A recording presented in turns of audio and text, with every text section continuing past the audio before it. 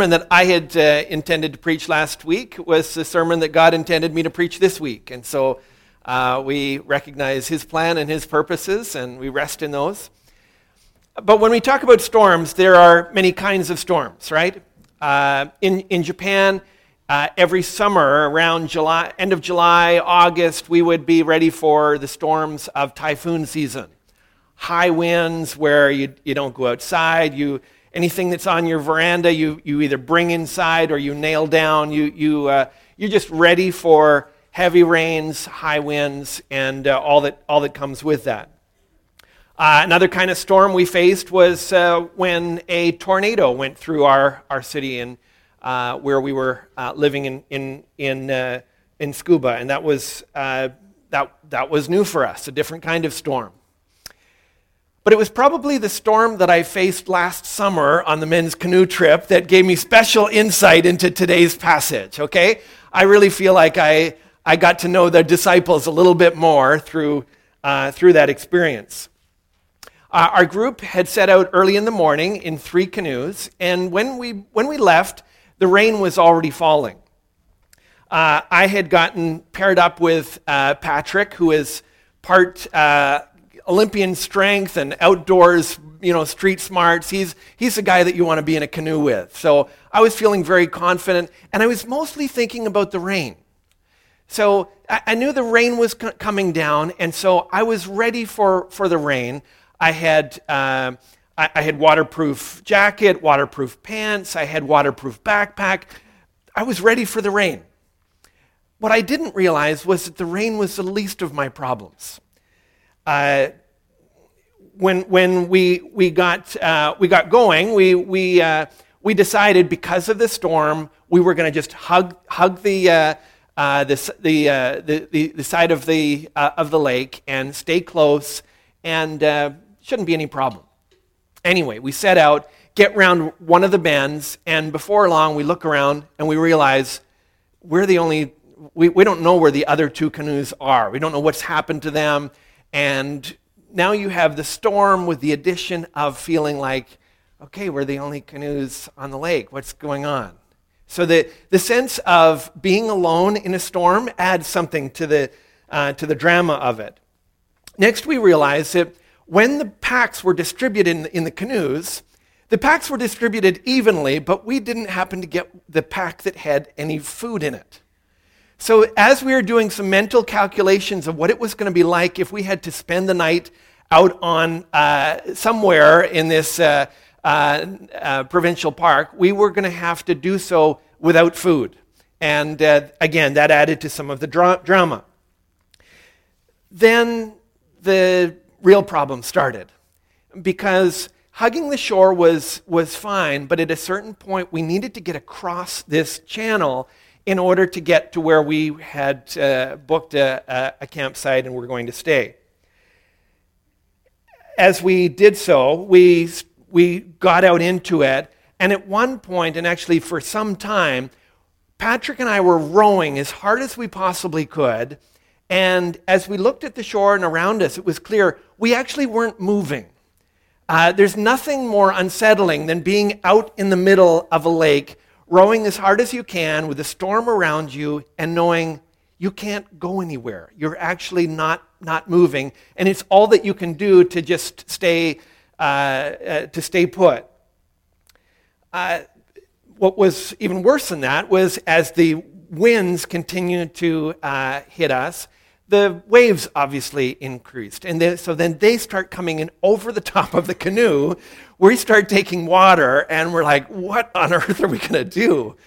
And somehow, by God's grace, we got through the storm, we got across the channel, and I tell you, when we were on the other side of it, the relief that not only were we not going to drown, but we were actually through to the other side, and we could touch land again, and then soon after we saw the other 2 canoes and found ourselves through that. Now, this is not a very good promotional piece for this year's canoe trip, but you learn some things in the midst of some of the storms that God brings us to. Now, whether you're into the outdoors or not, this storm, We are all going to face storms in life. They come in different sizes and different shapes. Very often they're not ice storms or typhoons. Those storms will come, but often in our lives it's the storms related to our health, storms related to finances or your job at work or people or family. They're those kinds of storms that hit us, and when we're honest, they feel like they're going to sink us. And so today we look at a passage where I think God is intending to show us where he is in the storm, what he is doing in the midst of the storms of life, because often we look at them and we think, wow, God's not there. You know, when it's sunny on a day like today, we're like, oh boy, the beautiful sun that God has provided for us. When the hail is coming down and it's covered in ice, nobody's thinking, wow, look at the beautiful wonder of God that he's provided. We think, where's God in this? Like, what's God doing? And what are his purposes? And so if you have your Bibles, I'm going to encourage you to turn with me. We've been in a series from John chapter 6 and 7. And I'm going to be reading from John chapter 6 from verses 16 to 21. John 6, 16 to 21. When evening came, his disciples went down to the sea, got into a boat, and started across the sea to Capernaum. It was now dark, and Jesus had not yet come to them. The sea became rough because a strong wind was blowing. When they had rowed about 3 or 4 miles, they saw Jesus walking on the sea and coming near the boat, and they were frightened. But he said to them, "It is I, do not be afraid." Then they were glad to take him into the boat, and immediately the boat was at the land to which they were going. Now, this passage, I believe, gives us a start in helping us to understand what God is actually doing in the storms of life. And the first thing we realize is that sometimes Jesus sends us into the storm. That he has purposes and plans. He has an idea of how he can use the different things that come in our lives. I want him to forecast sunshine every day, but God has purposes, and sometimes Jesus sends us into the storm. Now, the passage starts by telling us the time. It gives us some idea of context, and the time is important here. In verse 16, it says, when evening came. But it's already been quite a day, right? If you were here with us 2 weeks ago, we saw just what a day it was. The crowds had been really hounding Jesus and the disciples for some time at this point. And they had seen his miracles. They wanted to learn more. They wanted to see more. And so they're chasing him all over the Judean countryside.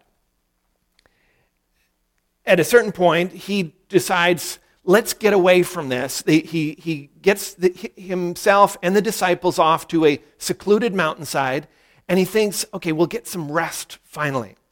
But the crowd catches up with them. They gather around him. He decides, we've got to feed them. And so you have this feeding of the 5,000. Those were the men, and with women and children included. Maybe there's some 15,000 people that Jesus miraculously feeds, and then it says, and there were basketfuls left over.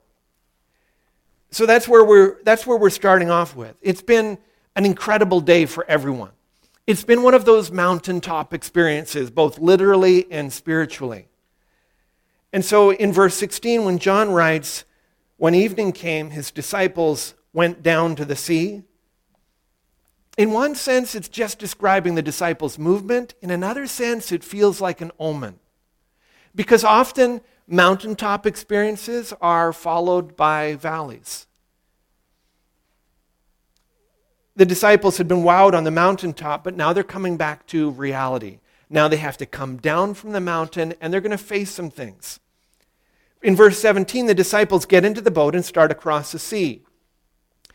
Now, if they're hoping that Jesus would have joined them by now, had caught up to them by now, was going to get into the boat, they're disappointed because he's not there.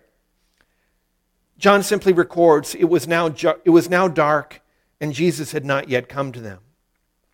So they're alone in the dark on the sea. And life often feels like that. Often the mountaintop experiences followed by the valleys. And it seems that there's purpose in that. When Elijah had that showdown with the 400 prophets of Baal on Mount Ebal, it was an incredible experience. He had experienced amazing power from God. And yet, right after that, you have that scene where Jezebel is chasing after him and breathing out threats on him, and he just feels undone and wants to give up. Often, mountaintop experiences are followed by valleys. And I think it's not something that we're looking for. It's not something that we want to see God do in our lives. We would like to see a continuing stream of successive mountaintop experiences, and that doesn't seem to be part of God's plan for us. Often it seems that God wants us to learn something on the mountaintop, and then as we go down and we face the valley, to try and put it into practice, to try and take what we've learned from him here and put it into practice and live it out down here. Now by verse 18, the disciples are feeling a little bit like Patrick and me did. John writes that the sea became rough because a strong wind was blowing. Doesn't mention anything about the rain, as I learned. The rain doesn't really matter. The wind is what you need to worry about. And here the wind is strong and the sea is rough. The Sea of Galilee is an unusual sea because it's actually 600 feet below sea level, right? So often that meant that the sea, the water, the air above the sea was quite warm. But when you had a cold wind come in, it would very quickly mix up those two pressure systems, and you would have often violent squalls would lift up. Today, even if you go to the Sea of Galilee, you don't need to just be out on a canoe or in a boat with oars. You can be on a motorboat, and if there's one of these storms come up, you dock your boat on the shore and you get out because it can often become very violent. Storms like this will test us. They test our faith. They test our ability to cope. They test who we are and who we trust in. And they test our confidence. They test many things about our life. In verse 19, it shows that they had rowed for 3 or 4 miles. It's an important little marker there because, first of all, it shows us we have eyewitness testimony. You don't have little details like that about the actual length of time that was rowed unless someone was actually there and some things were actually thought out and afterwards recorded. But it's also important because the Sea of Galilee was about 6 miles across. And so if they were at about the 3 or 4 mile mark, that put them at about halfway. They've gone far enough that if they wanted to turn back, they've kind of gone too far now. They're in the middle of the lake, in the midst of the storm. They're surrounded by darkness, and it's feeling a little overwhelming. Sometimes Jesus sends us into the storm. This doesn't get any emphasis in John's account, but when Mark records the same event, he says Jesus made his disciples get into the boat and go before him to the other side. So it wasn't as if the disciples had somehow rushed ahead of Jesus.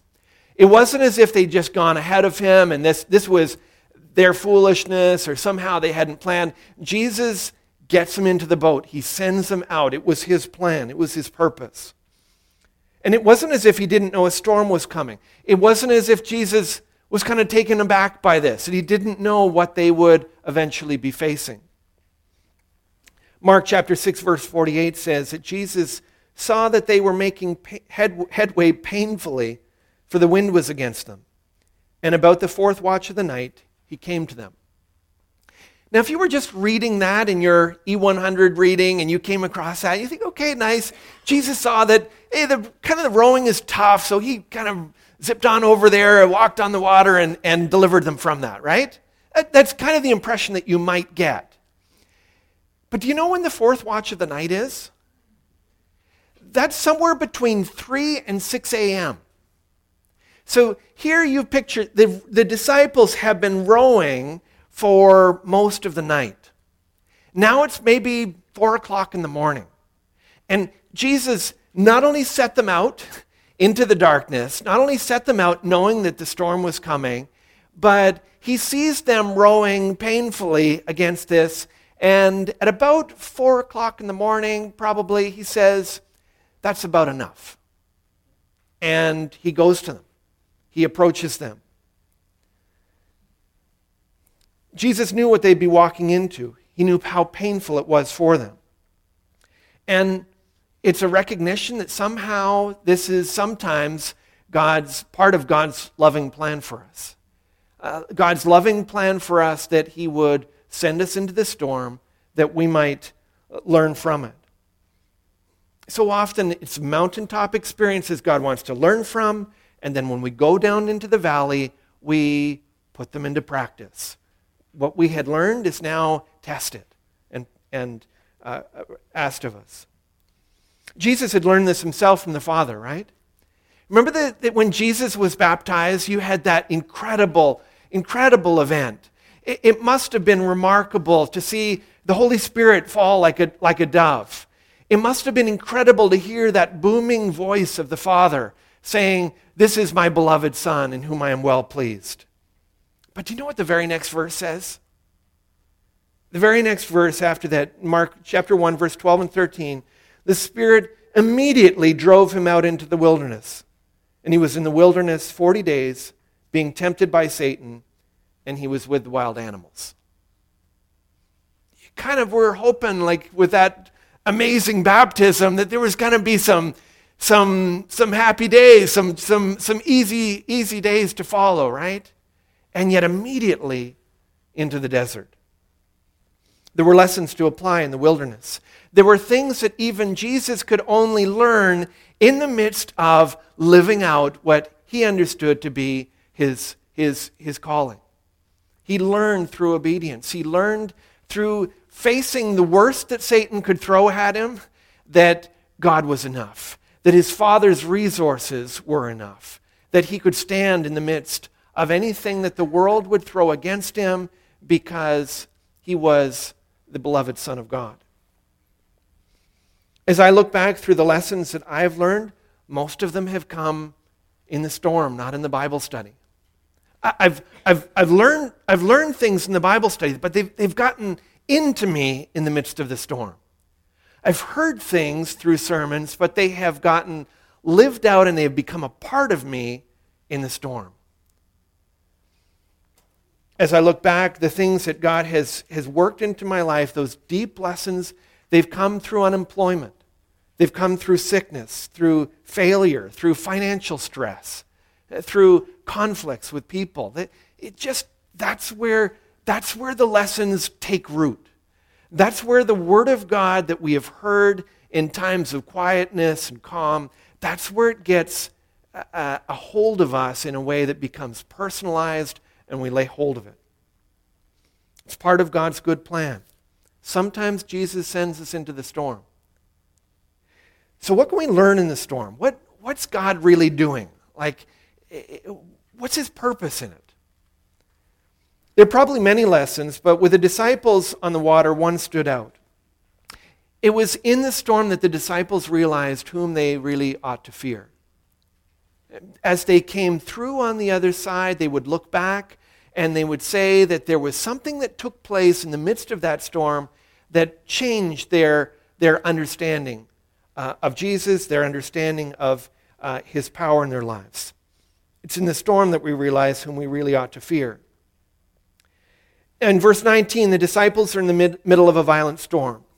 They've rowed out into the middle of the lake. They're there, and it's about maybe 4 or 5 a.m., no turning back. Suddenly they see Jesus, and he's coming to them, and they see him walking on the water. The verse says that they saw him walking on the sea and coming near the boat. We need to pause and say, Jesus really walked on the water, right? Like everything in our modern minds wants us to say, that's crazy, people don't do that.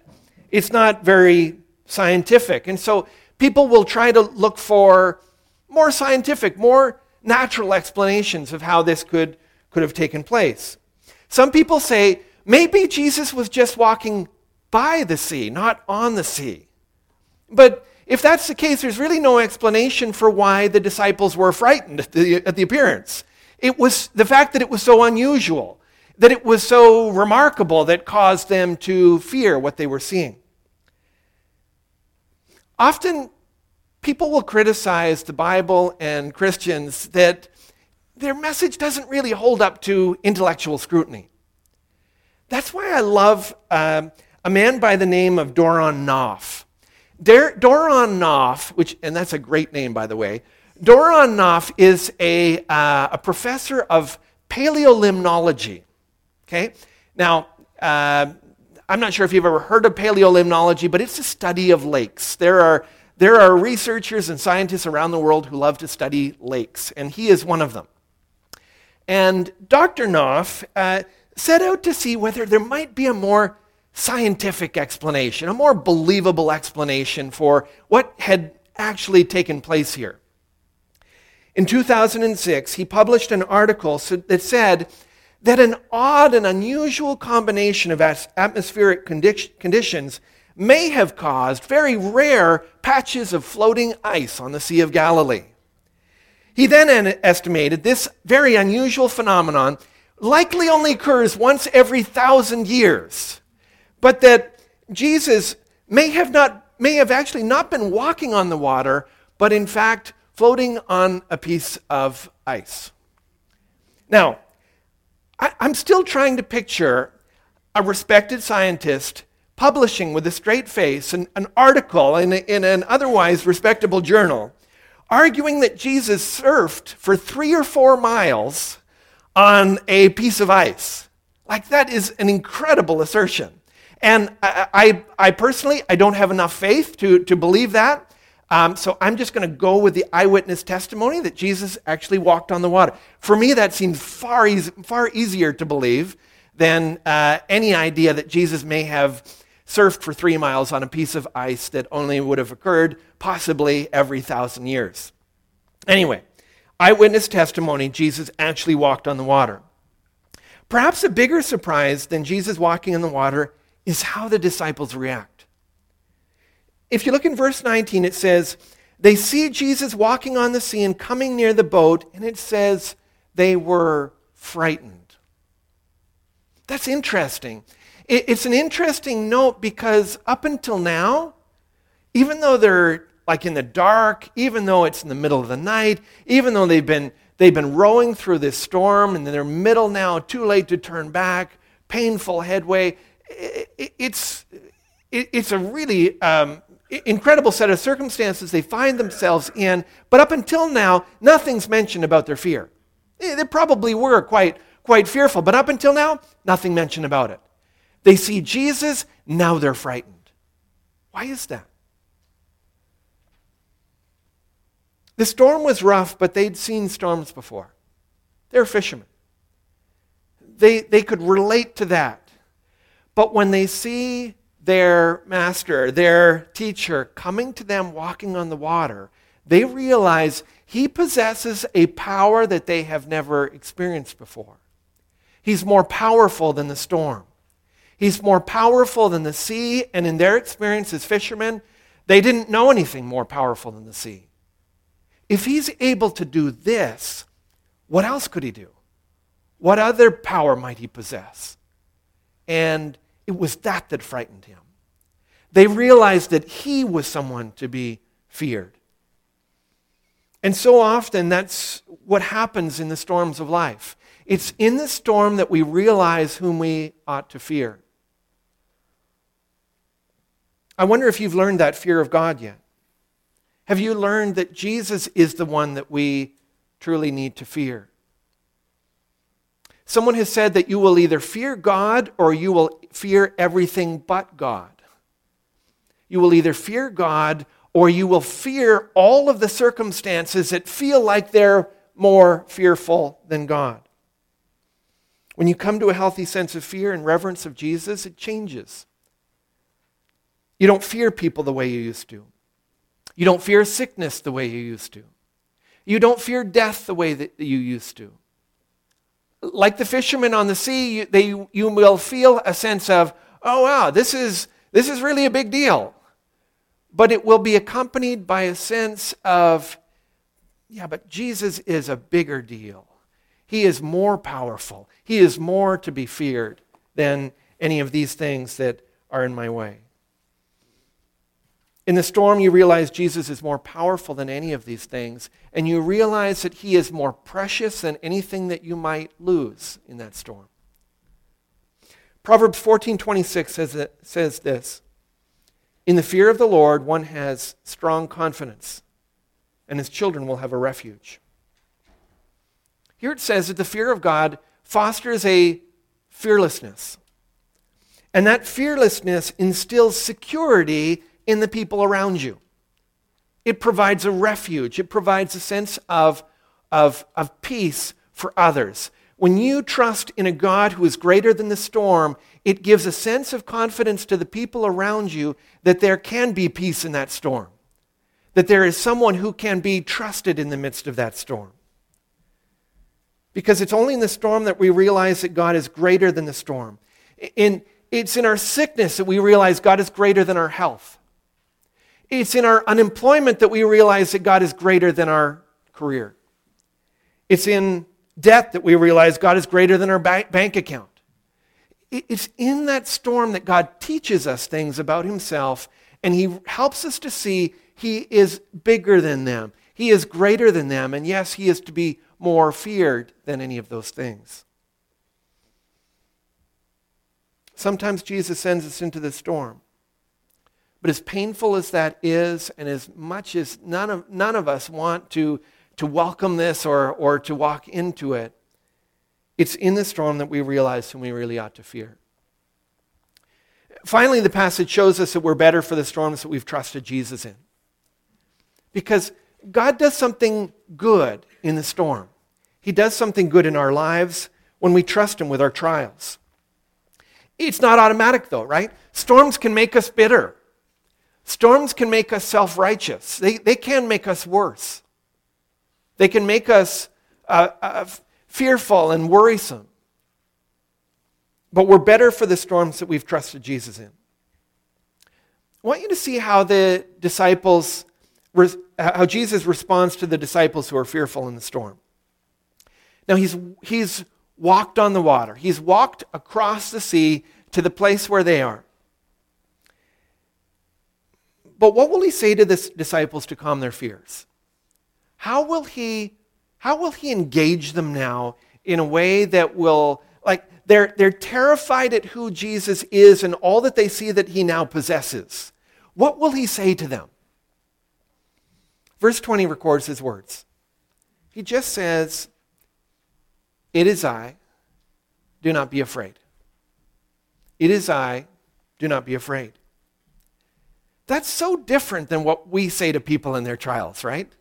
It's so different than what we say to ourselves when we find ourselves in the midst of the storms of life. We say things like, "Don't worry, it's going to get better." We say things like, "Every cloud has a silver lining."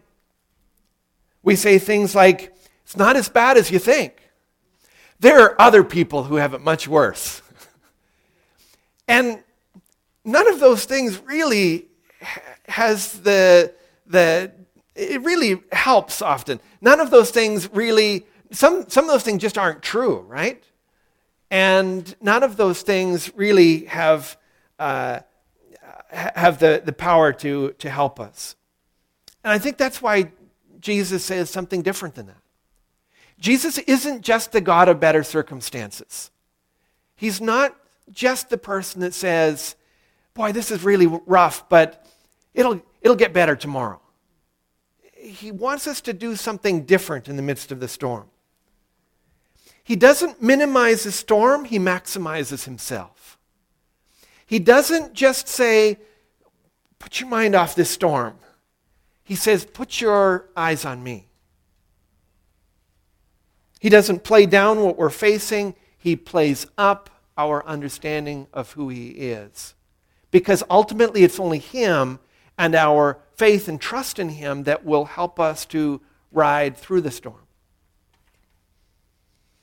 Jesus' goal isn't to serve up a series of mountaintop experiences for us throughout this life. If we were given a series of mountaintop experiences like that, they would be so comfortable and we would feel so relaxed that our hearts and our minds would very seldom look to Him. We would go through this life not having to depend on Him, not having to trust in Him, and we would be on autopilot, enjoying the sunny days, but never learning to trust in the one who is Lord above the storm. We turn our backs on Him. Out on the water, these fishermen disciples on a regular day said, we got this. Like, we know the water. We got the sea figured out. But the storm forced them to recognize their vulnerability and their need. It forced them to see that they could not walk through the storm on their own, but there was one whom they could trust in the midst of it. Outside of the storm, we often build our lives like the disciples did. We build our lives on things that we're good at, things that we're confident in. And in the storm, we realize we need to build our lives not on our own competencies, but on Jesus Christ. We need to build ourselves on His foundation. He's the Lord over the storm, not just the God of better circumstances. Maybe you're thinking, I'm not sure I'm okay with this. I was kind of hoping that Jesus just makes everything better. I don't want to just meet Jesus in the storm. I kind of like the God of better circumstances. I kind of like someone who will just fix everything. And I think if we're honest, we all feel like that, right? We all want someone to just fix we just want someone who can snap his fingers and make it all go away. And we want the Scriptures to tell us that's what God does. But treating Jesus like the God of better circumstances doesn't make Him one. It doesn't make Him conform to our mold just because we want it to be so. And the fact is that He does something in our lives when we trust Him in the trials. When we lay hold of Him in the midst of the storms, He does something that is powerful and is strengthening, and there's no other way that we can get to that place. When Jesus shows them who He is and He urges them not to be afraid, verse 21 says, then they were glad to take Him into the boat. It doesn't mention yet that He took away all the storm. It says when they recognized who He was, they heard His words not to be afraid. It says, then they were glad. They took Him into the boat. Jesus does something when we trust Him in our trials, and He gives us a joy in the midst of the storm. Experiencing the power of Jesus' presence breeds this fearlessness in us. It gives us a confidence for life. You know when you have met someone who has laid hold of the power of God in the midst of very difficult circumstances, in the midst of great suffering, you can see something different in their life. You can see a power and a confidence and a strength that you just don't get sitting on the beach. Something different that God does in people's lives. Psalm 118 verse 6 expresses that confidence like this. It says, the Lord is on my side, I will not fear. What can man do to me? What can man do to me? Well, man can kill you. Man can beat you and attack you and gossip about you. And there's all kinds of things that man can do to you, right? But the psalmist says, yeah, but the Lord's on my side. He's my strength. He's by my side. Compared to that, but compared to what I have in Him, what is there in this world that is going to rob my confidence, is going to steal my joy? What is there that can take what He's given me? And the answer is nothing. And so he says, I will not fear. You don't develop that kind of confidence in a Bible study. And I'm big on Bible studies because you don't have the wisdom and the strength to learn from if you haven't been in the Bible study when you walk into that trial. But when we lay hold of Jesus in the midst of our trials, we're better for the storms. He changes us. Now, God uses the circumstances of our lives for his good purposes, and when those purposes are fulfilled, he can take them away. He can take them away very quickly. Did you notice what happened when the disciples took Jesus into the boat? Verse 21 says, they were glad to take him into the boat. I'll bet they were. And immediately, the boat was at the land to which they were going. And you're like, wait a second, we were at the 3 or 4 mile mark. We're kind of right in the middle of the sea. Now they're immediately on the other side. Now, we need to say Jesus doesn't always do this. He doesn't have to. He isn't obligated. Every time we invite him in the midst of the storm, he just transports us out of it. But on this occasion, it served his purpose. On this occasion, he immediately delivered the disciples from the storm, and it was to show that he was the Lord over the storm. It was to show that they had learned the lesson of that storm, that rowing through the night till 3, 4, 5 o'clock in the morning, that was enough. They had learned the lesson. They had come to fear him. They had come to trust him, and now there wasn't any more need for it. And as soon as there wasn't any more need for that trial, he took them out of that trial. Like I said, Jesus doesn't operate on our timetable. We don't snap our fingers and he takes things away. But we can have confidence that he won't let our trials last any longer than they are useful to us. He demonstrated he's the one that's spoken of in Psalm 89:9, where it says, you rule the raging of the sea. When its waves rise, you still them. Have you tested your faith in the midst of trial? Have you laid hold of Jesus in the thick of the storm that you can say, he was there and I laid hold of him. I called upon him. I trusted him. And he's given me confidence now. He's given me a fearlessness because I fear him more than anything that this world could take from me. I can think of 3 different ways a passage like this could be applied.